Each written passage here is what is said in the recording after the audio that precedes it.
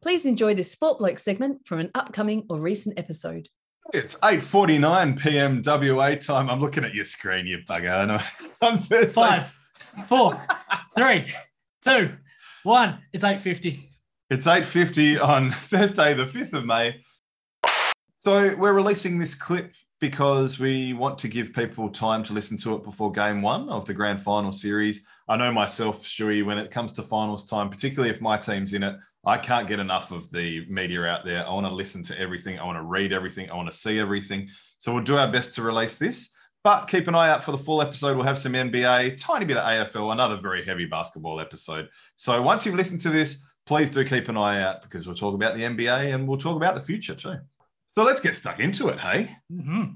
The first time since 2017, the grand final was a matchup between the third and fourth seeds. The Wildcats beat the Hawks in 2017. That was the Bryce game series, obviously. Funnily enough, both games 1 and 2 were 89-77. Sorry to bring that up, Cody. Yes. And oh my goodness, what a story. We've got to start with that series, don't we? The 1-4. Melbourne United finished top of the ladder, did very well. Neither of us picked them in the playoffs. No. But, geez. Now, again, I won't ask you if they choked because... They obviously did. Well, there's two things. One, if Tassie end up winning the grand final, that maybe takes away from the choke a little bit. But two, because we're doing more choke specials and things, we might even look at it. So anyway, again, keep listening in the future weeks to kind of hear our updates on where we're heading with the show. Just quickly, Nate, before we sort of get into the series, I have to say, calm as a bitch, isn't it? Oh, sure is. Yeah, careful what you wish for, Melbourne United. So Melbourne thought that screwing the Wildcats over and getting Tassie in was the easier path to the grand final, but it bit them in the arse royally. It really did. And look, had the Golding injury not happened, maybe they would have been okay, but it did happen. And I think you could collectively hear all of the Red Army yelling out, "Suck shit," as the final buzzer went on this series. I was really happy with how it was officiated. It was very tough and very physical. But I thought it was officiated super well. I'd be happy if the league was officiated like this all the time during the regular season. Wow. I completely disagree. Oh, really? I thought the amount of stuff they let go was ridiculous. Too much? Yeah, okay. Ridiculous. I like flowing games without stoppages and without replays. And I mean, I know Joe on the Pocket podcast said a similar thing. Yeah, look, don't get me wrong. It was a little bit fairer than I was expecting. I thought at one point, I think I took a screenshot of a foul count that was like 6 or 7-0 to Melbourne United. And I thought, oh, here we go. The refs are going to screw over Tassie. Right. Which game was this? I think it was game 3 from memory. Oh, okay. Where I think it was the first 6 or 7 fouls went on Tassie. And I thought, this is not. Yeah, right. I didn't pick up on that. I don't recall that. But okay. it did even out fairly quickly. And eventually got to the point where I thought, well, this isn't actually that relevant anymore, and deleted it. But yeah, I thought, don't get me wrong, I think it was very fair in terms of the fact that they were letting stuff go both ways. But Jesus Christ, it was physical. Oh, yeah. Like to the point where you go past saying, oh, it's playoffs. No. Yeah, okay. Oh, that's interesting. It felt like a game of rugby at one point. Well, I guess I like it when there's not as many stoppages and when it doesn't become a free throw shooting contest and that sort of thing. Should we go through the games? So, look, game 1 was a real grind. It went according to plan, really. It was probably the least entertaining playoff game of the entire playoffs in the first round. I don't really have many more notes than that. I don't know if you have much on game 1. I mean, a little bit. The way that I have it is exactly the same. Yeah, it was a grind. It went according to plan. Those are perfect ways to sum it up. The way I looked at it was I thought Tassie are going to push them with their effort. Ultimately, Melbourne are going to be too big and smash them on the boards. And they did that, 52-32 plus 20. Yeah. That is beyond a smashing. Yeah, no, that's huge. The points in the paint, plus 12 to Melbourne. Second chance points, plus 12 to Melbourne. Those three are an absolute surefire recipe for success, I guess. Yep. JLA killed him, 21.7 boards, 6 blocks. First 5-block game in a playoff since Larry Davidson, all the way back when he was with Illawarra in 2013 or 2014 or something like that. Yeah, interesting. You know what else is interesting with Larry Davidson? It feels like he has been retired for ages. It does. He was actually born the same year as us for starters, which is kind of scary. Yeah, okay. Yeah. But it's only been 6 years. Yeah. It feels like it's been like 10. And Matty Knight only retired 1 year after him. Yeah, right. Yeah. So, it's crazy. But, Caleb Agata, excellent. Didn't even matter that Golding shot the ball terribly. They pressured Tassie into poor percentages, like 36% shooting. Josh Majette was a non-factor. It didn't look great. It was looking ominous, wasn't it, after that first game? Yes, but not nearly as bad as Delhi's left-handed free throw. Did that come up about 5 feet short? So I have to say this pisses me off because there's that DoorDash ad where, where he's playing against the Scrubs and he takes a left-handed jump shot at one point. I don't have any faith that even went close to the ring there. So that gets so much discussion on Twitter. So it should. A bit of a nod to DoorDash. There you go. So yeah, that exactly right. That went exactly to plan. Now, game 2. Fantastic. So Tassie could have very easily just rolled over, said, we're far too short. We're done. Just happy to be here. But boy, oh boy, did they fight. And I'm really glad that, so quite early in the piece, Golding copped a bit of an elbow, but he flopped big time.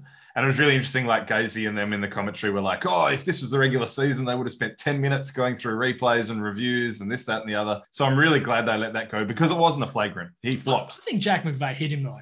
I don't think it was as... He did hit him, but he flopped. It wasn't flagrant. It was no, absolutely not. It's not as big a flop as people expect from Golding because he does have a bit of a history. But he did... he has a huge history. But he got hit. Yeah. Oh, yeah. But yeah. So they managed to hold Melbourne to 12 points in the first quarter, which really set the table quite nicely.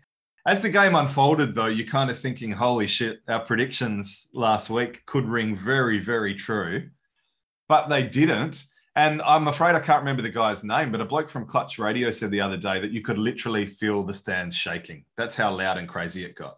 And I don't think it came through on the television broadcast that well, but and it's really cool that Clutch Radio still have all the full game calls up. I don't know if you're aware of that. But I went back and listened to the fourth quarter of both game 2 and game 3 today while I was at work. And boy, oh boy, they were loud. The commentary, you could barely hear the commentary at times. So I fully believe that those stands were shaking. It was incredible. Well, I think we'll maybe talk about the fan side of things maybe after we get to the end of game 3. Yes, sure. Spoiler alert, it went 3. A very important note, they played Enter Sandman and Crazy Train on back-to-back possessions. Did hear Sandman. I didn't remember Crazy Train, but there you go. Back-to-back, yeah. So I was very happy with that. That is cool. Where do you want to go? What have you got with this one? Well, I love the fact that Tassie made adjustments. And this is where the signs of a great coaching staff really come to the fore, is when a team has played well, pushed a team really hard to the line. And the other really weird thing from game 1, I have to say, Tassie got it back to like a 6-point game and then subbed Adams out of the game. Like, I don't understand why he just hit a 3. They subbed him out. I don't know if it was like an offense for defense sub. Oh, yeah, okay. And they get the ball back, and who's shooting a 3? It was like Jared Weeks. So if you Weeks, he did do some good things in the series. He did hit some big shots at times. But Adams is your preferred. Yeah, if that's Adams and he hits it, it's a 3-point game. Anyway. Yeah. But yeah, they made it, as I say, all of these adjustments. They evened up the points in the paint. They evened up the rebound count to an extent. They forced United to take more threes, which was great. Oh, no, we're woeful the whole series from beyond the arc. Well, it was the right game plan. Keep him shooting outside. Do you want the full stats for the series? Oh, I know that they were 1 for 16 at one point in that second game. I'll tell you what, let's leave that for the end of yep. But they were terrible. Golding 3 of 12 was actually a highlight. Yeah, right. Which is not great. And he did hit some timely shots where you're starting to go, ooh, could they steal this one? Absolutely. Yeah. Absolutely. And I was a bit surprised at one stage. Early in the second quarter, United were down 7. They had Delhi, Joe Lualachul, Ariel Hukporti, and Caleb Agata all on the bench. Weird lineups at some stages by Vickerman. So, yeah, it was interesting. Yeah, I noted that too, actually. There were some interesting lineups, yeah. There were. But, you look on the flip side, Tassie got awesome minutes out of Clint Steindl, Jared Bairstow, all of these cast-off guys. Bairstow was fantastic in both games. Like, granted, playing a role. He doesn't have big numbers, but timely boards, timely buckets, played good D like the whole team plays. He and Chris Livich played. Yeah, Chris Livich as the super undersized centre. Well, and Jack McVeigh for that matter. As really undersized guys that small forwards playing power forward or centre basically did terrific jobs on guys way taller and bigger than them many times. Yeah. Speaking of Chris Golding that you mentioned before, what do you make of that overturned 3 where he kicked out, they've called the foul pretty late in the game from memory.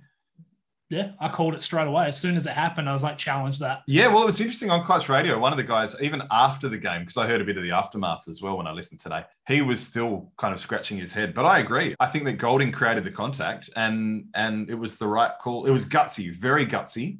And I don't know, would they have overturned it if it was a Melbourne home game?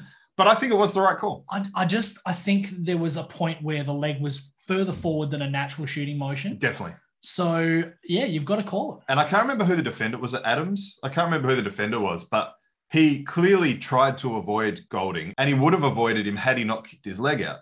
So I think that intent maybe played a part too, because he clearly wasn't trying to foul. He was trying to avoid it. Yeah. And you know what? It's hard to know. If that's, say, Bryce Cotton, for example, it's hard to know whether we would feel the same way or whether, the Wildcats coloured glasses would come on and we'd be like, oh, no, because he does. He gets fouled on a lot of threes. Oh, of course he does. Yeah. And so it's hard to know whether we would have the same viewpoint if it was a Cotton 3 as opposed to a Golding 3. So of course. I personally think it probably was an offensive foul. I don't have a problem with it, but it was a big play. I do just have to quickly say, and you were saying before how we were kind of getting excited. Said last week, we thought it was going to come down to a stage where Tassie were ahead by a little bit and they would lose in heartbreaking fashion. And I actually went as far as to say 5 points, up 5 with 40 seconds left. Yep. And that actually happened. Yeah. And I know I was thinking it. I know you were thinking, absolutely. Like, holy shit, this could happen. Yep. And sure enough, Mikael McIntosh makes a massive play late in that game. He was big on the boards in games 2 and 3. He played very well in games 2 and 3 as well. I think of all the third imports in the league, he's had the biggest growth across the season out of all of them. Oh, definitely. And like I said a few weeks ago when Magnay went down, it wasn't great that he went down, but it was great for McIntosh because I think he really blossomed in those circumstances where he probably didn't feel like he'd get pulled off the court as often or as quickly. And he could really make a really important impact. And they'll need an impact from him in the final series for them to have any chance. Absolutely. Any chance. So game 3 was a bit interesting for me. I don't know, you probably watched it live, did you? I did. So people that listen to us regularly enough will know that I MC a quiz on Monday nights. And so I got to the pub at about 6:30-ish. And it's a sports bar. And I'm thinking, I'm going to have to shield my eyes. But luckily they didn't have it on. They had rugby. They had other stuff on. And our slide screens went up at 7 o'clock.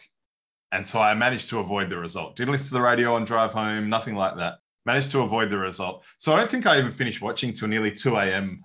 Wow. Tuesday morning. Well, that's brutal. But, oh my God, I was so just captivated by the whole thing. Even down to the suspense that the time issues brought on. You know how they had to have a couple of delays? Yeah.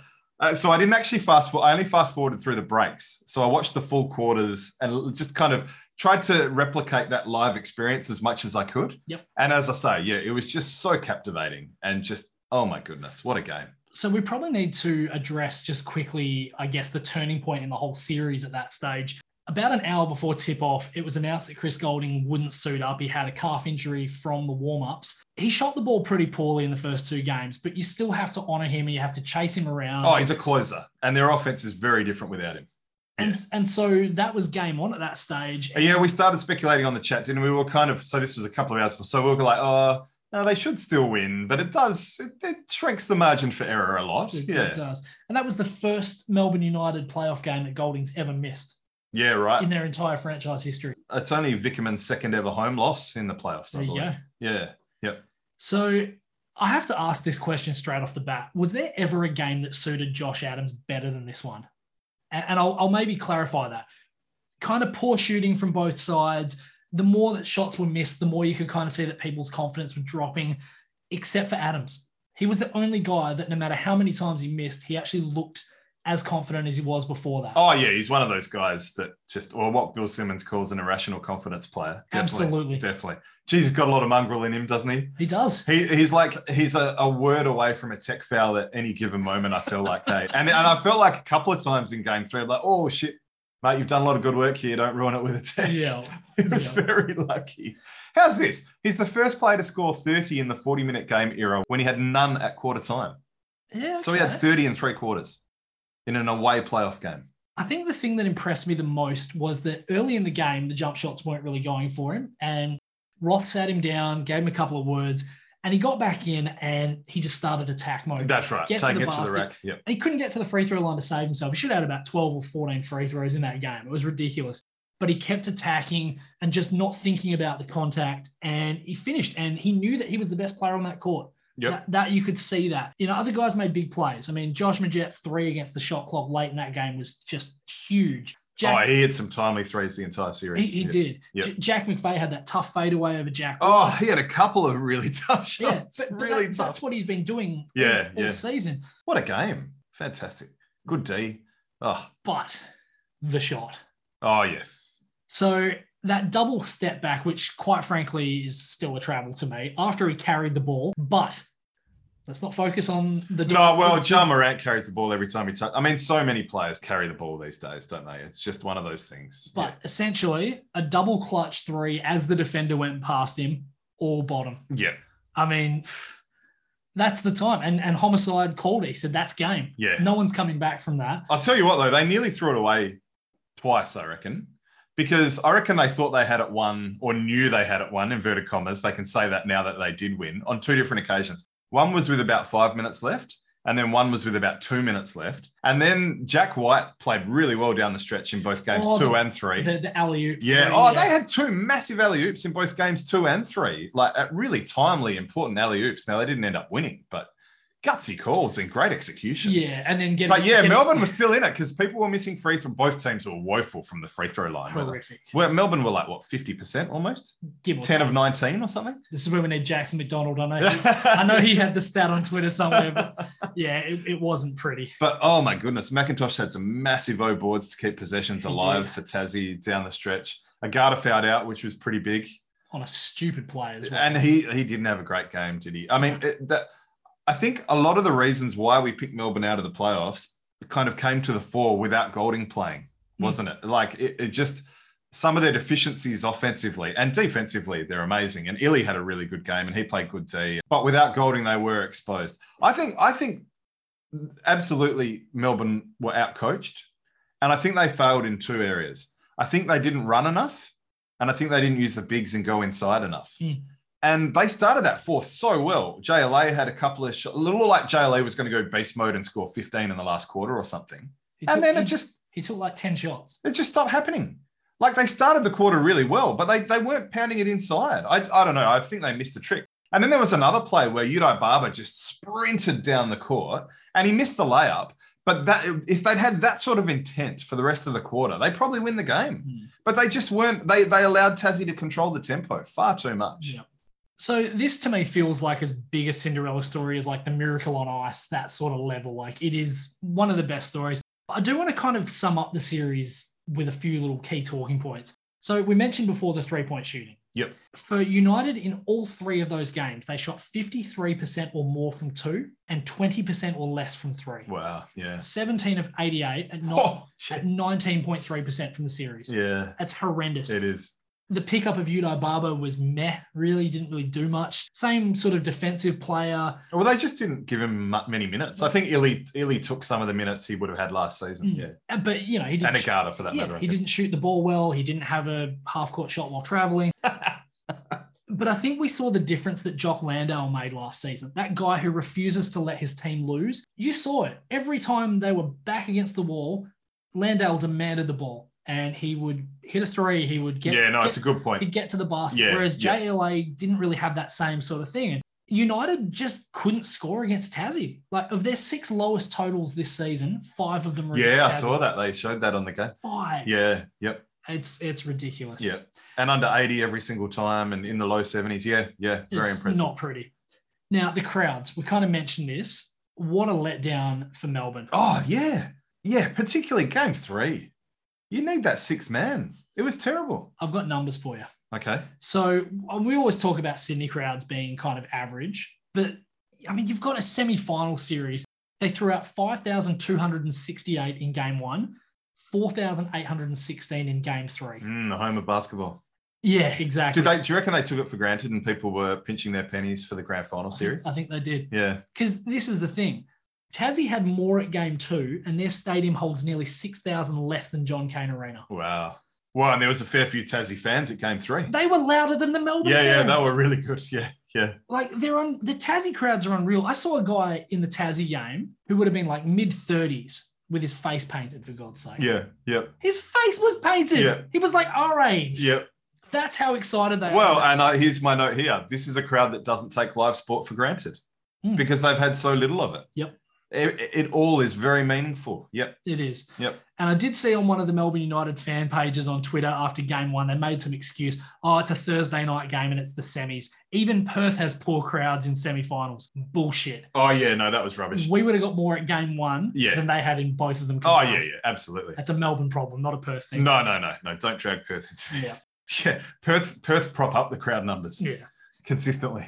So Tassie, the first expansion side to make a grand final since Geelong in 1982. That's 40 years ago. Yes, the Victoria Titans made it in 1999 in their first season. But that was more of a merger. That was a rebrand, effectively. Amazing. In that vein, Stewie, I just wanted to highlight a couple of tweets. Now, this is fully just leeching off Liam Santamaria's Twitter. These are all replies to him. So, hats off to him and shout out to all these people. David Bartlett. 30 years of hurt are over. I was at the last game of the Devils as a season ticket holder of 5 years. This is me sitting next to my son and wife at the Jack Jumpers semi-final game, the best of times. He's been a really good follow on Twitter. There's some really cool. We finally got some Tassie listeners. It took a long time to get Tassie listeners on how were the last to the party. But Shane Crixus, I have been bitter towards the NBL for 26 years. Devils were my life as a youngster. I can relate to that. If the same thing had happened to the Wildcats, I would have been bitter too. I can completely understand. Shirley Williams, I am one of them from the Devil days. Was there for their last game. Cried along with most others present. Have shed a few tears at different times throughout the season in awe of what the JJs achieved in their first year. Mark Blackburn. I'll paraphrase this one a little bit because clearly the Twitter character count has been factored in here. So Matt Blackburn. I was at the game when the Jack Jumpers were announced and I told my kids we were getting memberships. They had never been to a basketball game. I got eye rolls and yeah, Dad, now I can't keep them away. They gave up big bash games for the JJs, unthinkable 12 months ago. And that's why I included that one, because there's been a lot of talk about Tassie sport and the AFL and this, that, and the other. So that's big. And then finally, Mark Nash, former player Mark Nash. Former Adelaide 36er. And Brisbane Bullet, I believe. And Hobart Tassie Devil. Tassie Devil, yeah. I played in that last game in 96. We thought the team would be back in 98. It's such a joy now to sit in the stands and watch with my teenage kids. The basketball environment in Tas right now is unbelievable. And it really is. It really, really is. Now, before we go to our picks, we've got to talk about the other series, which is almost forgotten in a way. So Hawks and Kings. So Kings threw in a sweep, which isn't surprising, but is in a sense because they didn't have home court. But like we said, we wouldn't have been surprised with any outcome, really, would we? Game one was a real arm wrestle, I've got to say. There was an entertaining first quarter and a half maybe, before Sydney basically broke the game apart with a 30-9 second quarter.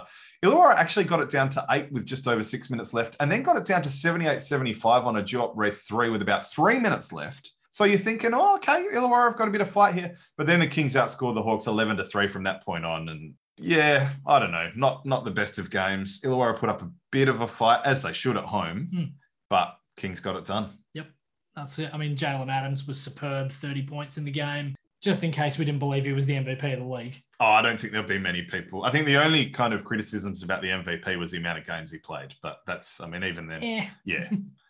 And then game two, I mean, the Hawks threw it away. With about 2 minutes left in the second, they had a lead of 54-39 after a great block by Defensive Player of the Year, Antonius Cleveland, who took it the length of the court for a layup.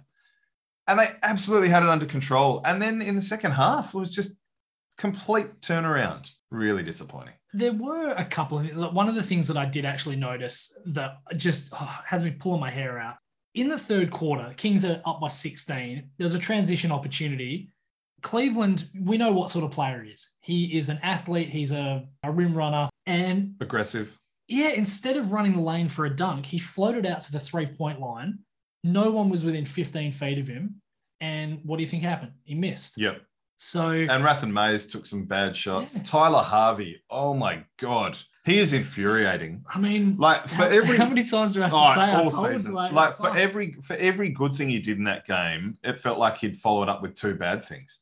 And some of the offense with step back threes over two guys with no passing. Oh my God. If I were a Hawks fan, I'd be pulling my hair out. And I'm already losing it. I mean, shock horror. I know you're not surprised. All fucking season I've been saying this. He is just, he would be a coach killer, quite frankly, which we'll speak about in a minute, funnily enough.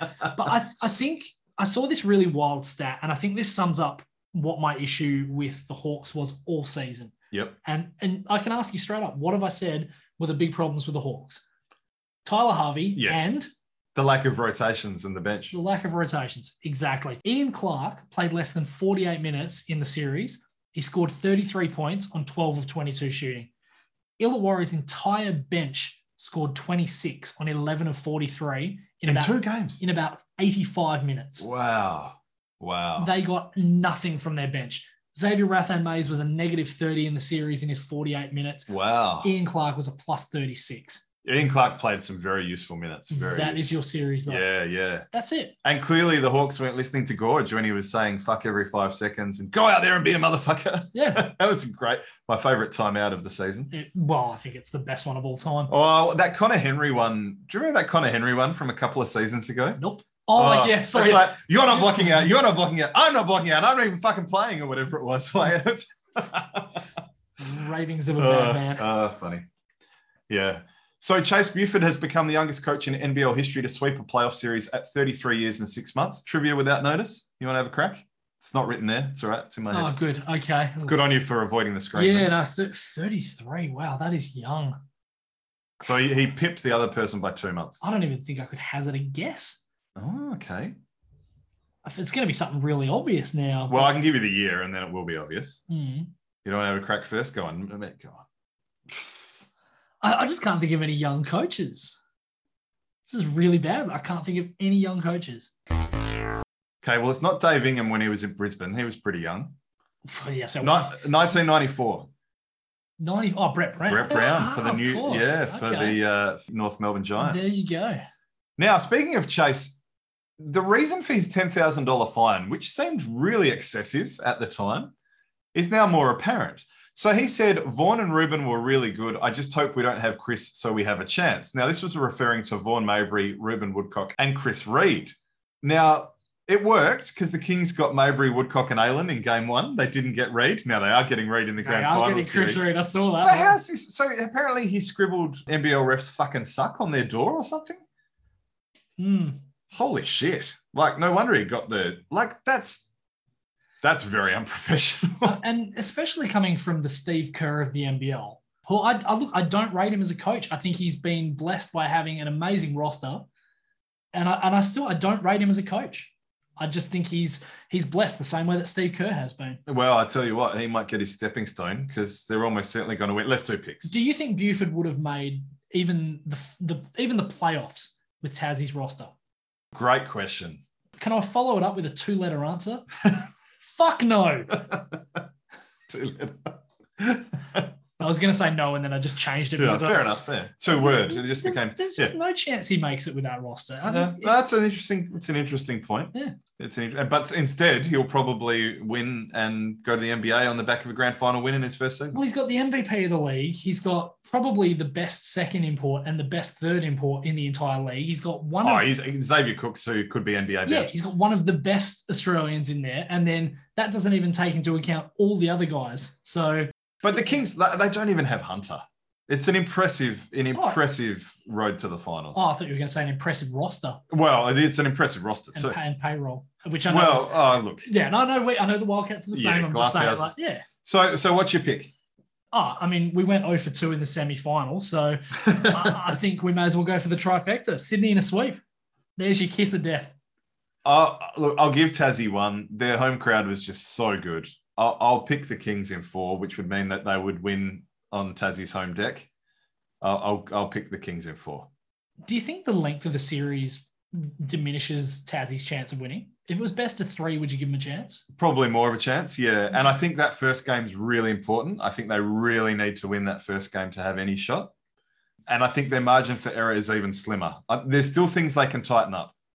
Like Adams threw that horrible pass with about 5 seconds left that he shouldn't have thrown. There was some, like I said, they thought they had it won on a couple of different occasions, and they made some poor decisions as a result of that, in my opinion. They can't afford to do that against the Kings. They really can't. Best of 1 first basket wins. Maybe. Yeah. But do you think the Kings bigs will do better than the United bigs did? I think they'll be a lot more disciplined. I think, if you look at someone like Xavier Cooks, he'll be relentless. I think he'll be a really important piece. If Jack McVeigh thinks he's going to be able to stop him, he's got another thing coming. The only saving grace is Jarrell Martin's a bit shorter physically, but he's a big guy. But he's also Chris Levick will have his hands full again. Yeah, and the fact that he can float out and shoot the three at a high clip, yeah. I dare say, get the crown ready, Kings. Yes, most likely. Yep. But can't wait. Can't wait. And while we're doing Twitter shout-outs with our NBL community, Stewie, Full Court Fitness made a really good point.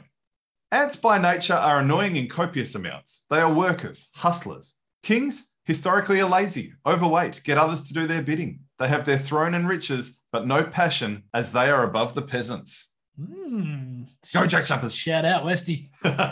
Love it.